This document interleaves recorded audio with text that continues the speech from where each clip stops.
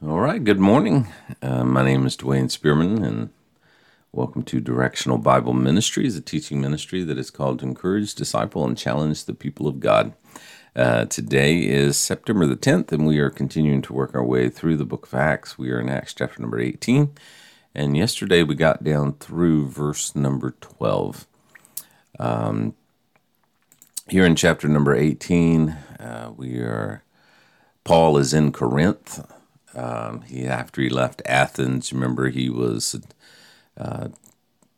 talking with the Epicureans and the Stoics and the unknown God.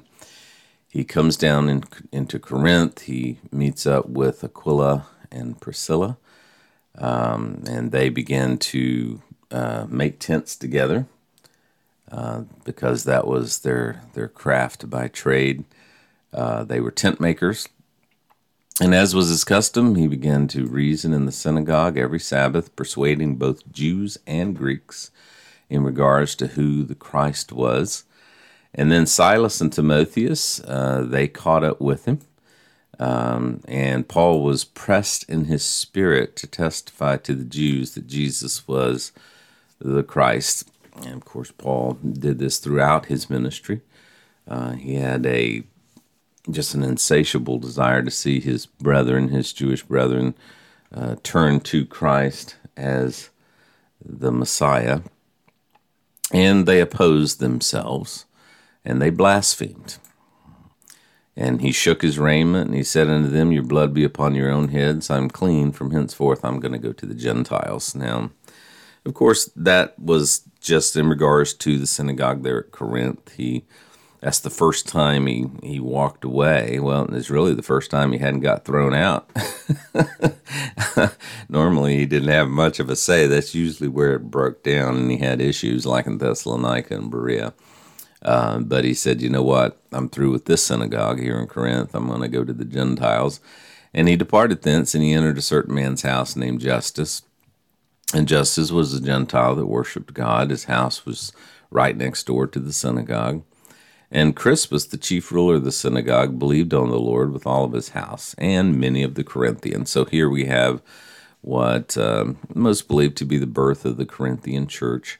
And then spake the Lord to Paul in the night by a vision, said, Do not be afraid, but speak and hold not thy peace, for I am with thee, and no man shall set to hurt thee, for I have much people in this city.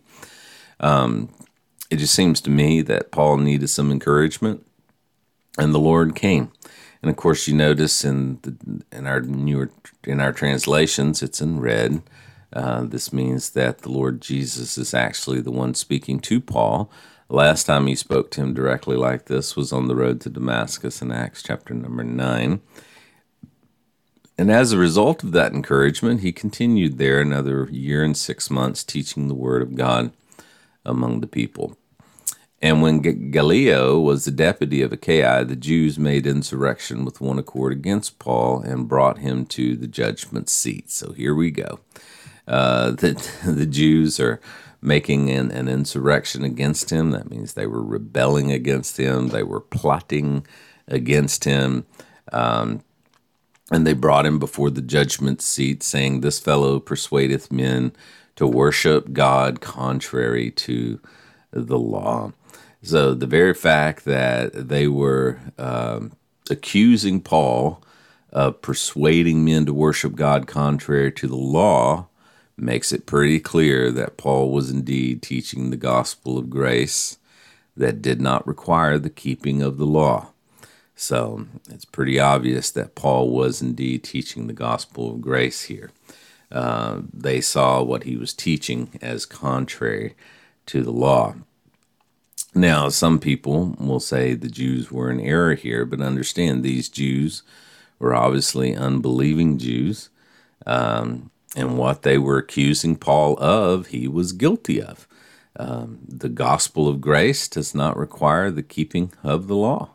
So their accusation against him was 100% correct here. He was teaching a salvation apart from works. The very acknowledgement of this fact is a nod to a new dispensation, a new way of God dealing with man. I am a dispensationalist. Within Christianity or within Christendom, you have two different lenses through which we can interpret the Scripture. One lens is through covenants. God deals with man in covenants. The other lens is God deals with man through dispensations. And the third lens is confusion and a mixture of the two. I would probably say that the average Christian in America is confused. They will say they are one or the other, but you will find them mixing one with the other. Really, they're not to be mixed. Let me give you an example of that I am struggling with. And this is just me laying it out there for you guys. For example, I am a dispensationalist. I don't believe that God deals with Gentiles or the body of Christ with covenants. We are not the covenant people. God doesn't make covenants with Gentiles. God didn't make covenants. The covenants were not with, they were all with the nation of Israel. Even the new covenant, and even the Jewish people at this point are not under the new covenant. The new covenant was offered, but it was rejected. So, therefore, I could not view the Bible through the lens of covenants, because I believe that whole filter system is incorrect. It's replacement theology. It's making the body of Christ God's covenant people, and we're not. Never were, never will be. I'm dispensational, and I went over that the other day. It's just dispensation is a given period in redemptive history that God deals with man in certain ways.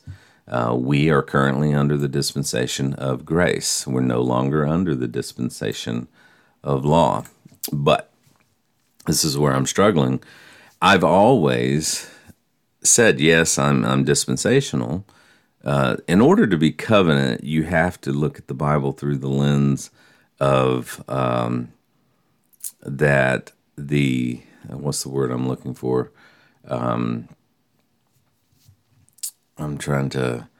You have to spiritualize the text to get to where you want to go in order to be covenant.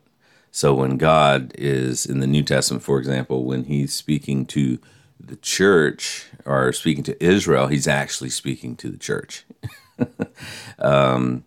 In a place where dispensationalists do this is we'll say, no, we believe the Bible has to be interpreted line upon line, precept upon precept, literally. But then we'll get to the book of Acts, or not to the book of Acts, but the book of Revelation, and we'll spiritualize the book, especially in chapters 2 and 3. And we'll say that is speaking to the body of Christ. That's speaking to the churches throughout the ages. It's speaking to the apostolic church, and all the way down to where we are in the Laodicean church. So we will say, well, we believe the scripture should be interpreted literally, but then we'll turn around and spiritualize, like the covenant folks do, chapter 2 and 3 of the book of Revelation. I have come to the new conviction that the book of Revelation, the church, that is not what chapters 2 and 3 are talking about. The chapters 2 and 3 are dealing with literal churches, and we cannot spiritualize them and make it that he's talking to the body of Christ. Again, that's just a subtle thing, but it affects everything. When we do that, if you in the mid-Acts position, if the church was not born in Acts chapter 2, it was born under the Apostle Paul, and only the writings of the Apostle Paul apply to the body of Christ, Romans through Philemon, that means all the Hebrew epistles, Hebrews through Revelation, is not to the body of Christ, it's to the nation of Israel. Again, we can't take Revelation 2 and 3 and spiritualize it and make it say something that it does not say. You understand what I'm saying? But we tend to cross lines with covenant and dispensational theology, and I just don't think those lines can be crossed. Scott said, "Are they tribulational churches?" Some Bible teachers will say that the seven churches did not exist at the time John wrote the book of Revelation, and they were yet future. I personally find that to be a little preposterous. I believe that John was writing to literal churches, that he was preparing for the literal tribulation. So they were Hebrew churches that were going to be in the tribulation. And understand, in the mind of the apostles, they believed that the Messiah came, he was crucified, he rose again from the dead. 40 days, he showed them how that had to happen in order for the kingdom to be legitimately offered. And then Peter offered them the kingdom in Acts chapter number 2, which should have been followed by national repentance, tribulation period, second coming, kingdom. That's what coulda, woulda, shoulda happened, but didn't. So I believe Revelation is to the Jews, to Jewish churches, preparing them for the tribulation. Now, of course, all of that now is going to be future, but I think John was writing to literal churches. But again, that's a path that I'm going down. It's a struggle. I have a whole doctoral dissertation on the seven churches of Revelation, past, present, and future. But I'm being forced to change that now because of that. Because again, we're mixing covenant theology with dispensational theology. We're mixing spiritual theology with literal. Spiritual interpretation with literal interpretation. So I too am at a crossroads at time where I'm having to question everything that I've been taught. But the more I do it, the sweeter it becomes, because now the contradictions are being removed. It's starting to make sense to me. Does that make sense? I hope it does. If it doesn't, down the path. I still hear things and I shake my head. But as the days go by, I'm like, now that makes sense to me. So anyway, I hope you understand that. There's two lenses interpreting the scripture: covenant, dispensational, and confused. Most fall into the confused category. Even, for example, Acts chapter number 2. Nowhere in Acts chapter number 2 does it say the church was born. Nowhere in Acts chapter 2 does it say the church was born. You have to spiritualize that text in order to get that. The only Gentiles there are proselytized. They've already been proselytized into Judaism. So we say in one sentence, we believe the Bible needs to be literally interpreted, but then we turn around and we spiritualize certain sections of the scripture to say something that it literally does not say. So again, you've got a mixture of the two, and the two cannot be mixed. The fact that the two are mixed is why we have so much confusion in the church today. I mean, think about the confusion that comes just from the Acts 2 belief. I mean, just the differences in the denominations between, tongues and charismatics and baptismal regeneration and how we church leadership and.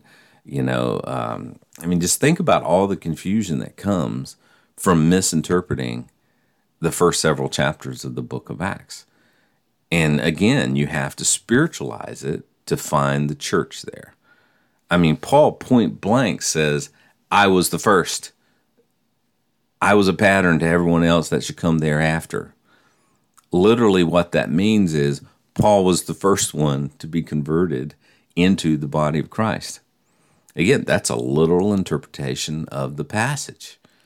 Again, we're guilty of spiritualizing. We're guilty of fluctuating and going back and forth. And I just believe that's where so much confusion comes into the church. I look back on some of my teachings and cringe sometimes. Heck, I look back on some of my teachings just in this program the past couple of months and cringe. We're all like Paul. We're coming to a knowledge of the truth. I was talking with a buddy of mine. He and I were in the Marine Corps together. He was 6th Marines, I was 5th Marines, but we'd lost touch with each other 20 plus years, and then we caught back up before I came to Lynchburg in Texas. He lives out in San Angelo, and we began talking. And again, I had not started this mid-axe road yet, this rightly dividing path yet. But he said some things that made me think, what the heck is he talking about? But in hindsight, he had already started to go down this path. And now we've been catching up with each other the past couple of weeks through the app Marco Polo.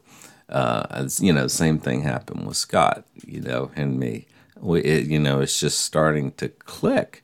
It's exciting. It's exciting. Hang in there. If you don't understand it, hopefully you will later. Even the Apostle Paul, he did not understand everything at the same time. He did not just get zapped on the Damascus Road and hallelujah, he understood the postponement of the kingdom. He understood the issue of baptism. He understood that the nation of Israel had been set aside. He understood the rapture. He came to a knowledge of those things. He learned just like we learn. So have faith. And then notice in verse number 14, and when Paul was now about to open his mouth, Gallio said unto the Jews, if it were a matter of wrong or wickedness or lewdness, O ye Jews, reason would that I should bear with you. In other words, what Galileo is saying is, if they had done something that was a violation of Roman law, I would put up with this.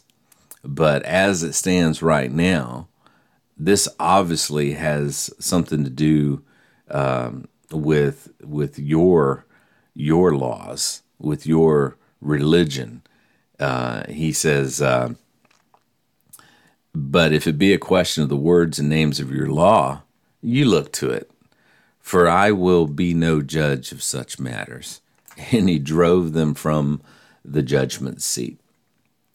So, again, Gallio was apparently part of the Roman government, and he wanted nothing to do with this situation. It's almost like what happened with Jesus.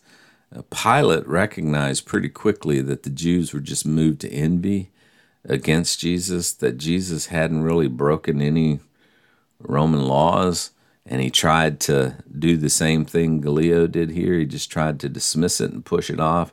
But Pilate was motivated by politics and power, and he ended up doing the wrong thing. So he tells him, you guys go and handle this. It's interesting, the word bema, the word judgment seat, is the word bema that we are also accustomed to hearing about, where we will each appear one day. In 2 Corinthians 5:10, we must all appear before the judgment seat of Christ. It's the same word, bema seat, that every one of us may receive the things done in his body according to that he hath done, whether it be good or bad. Let me give you a clue. When you start quoting Scripture, now see, I'm quoting 2 Corinthians, so I know this is Paul. And I know Paul is talking to the body of Christ. Not all the time. You got to look at the context. But, when people start pulling up the Gospels, when people start pulling up the Hebrew epistles to start making their points about the church, there should be little red flags and bells going off in your head that there's a good chance that has nothing to do with the church. But anyway, we do see the word bema here, and we as the body of Christ are told that we're going to stand before the bema of Christ and be rewarded for the works that we have done. So just very interesting note. And then look in verse 17. Then all the Greeks took Sosthenes, the ruler of the synagogue, and beat him before the judgment seat, and Gallio cared for none of those things. Interestingly, because then all the Greeks took Sosthenes. Why would the Greeks take Sosthenes and beat him? It's the Jews that are making the accusation. You tracking me there? Only the King James says, then all the Greeks took Sosthenes. The other translations say, and they all took hold of Sosthenes, the leader of the synagogue. The NIV, which I'm not the biggest fan of the NIV, it's just on my computer, and they all turned on Sosthenes. So only the KJV says, then all the Greeks took Sosthenes. In the original, the word Greek here, get back to the KJV, the word Greeks here, as we've been learning as we're going along here, is Hellenes. So these were non-Jews. These were Gentiles. You know, it's just, why would the Gentiles take Sosthenes and beat him? They're not the ones that are making the accusation. Now, some translations or some commentaries will say that it is actually the Hellenist Jews that did this. But that's not what the King James is saying there, and that's not the word in the original. So, I don't know, maybe the King James shouldn't have put the word Greek there. Because usually in the King James, when it's referring to Jews, Jewish, what's the word I'm looking for? Jews, Gentiles who had, or when it refers to Grecians, Grecians are Jews that speak Greek. Grecians were Jews that were raised outside of Israel. So anyway, just the original does not support that these are actual Hellenistas. I mean, these are Greeks. So it leads me to believe that maybe the King James translators shouldn't have put that word Greeks in there. So now Sosthenes is mentioned again. So he sticks around. He's mentioned again in 1 Corinthians 1:1, Paul called to be an apostle of Jesus Christ through the will of God, and Sosthenes. So maybe because of this event, he decided to leave the synagogue and team up with Paul as a result of this event. So, and then in verse number 18, and after Paul after this tarried there yet a good while. So he still didn't run away. That word of encouragement the Lord gave him must have been pretty good because he still tarried there even yet a while, even when they're making insurrection against him in the city. And they took his leave of the brethren and sailed thence to Syria, and with him Priscilla and Aquila. So Priscilla and Aquila is coming with him, after having shorn his head in Cenchrea, for he had a vow. So tomorrow we'll talk about he shaved his head. Why did he do that? What kind of vow are we talking about there? And we'll talk a little bit about that, because for some reason Paul is anxious to get to Jerusalem. And most believe, but again, you got to read it into the text. I've heard whole sermons on it, that Paul had made a Nazirite vow here, and that he needed to get to the temple to make the sacrifice to culminate that vow. So we'll talk about that tomorrow. So anyway, God bless you guys. Good to see you again, Scott. God bless you, my brother. And Mac, good to have you along for the ride, brother. Hope that you're doing well. And God bless you guys. Y'all have a great day. We'll be back tomorrow morning at 6:30, and we'll pick up in verse number 18.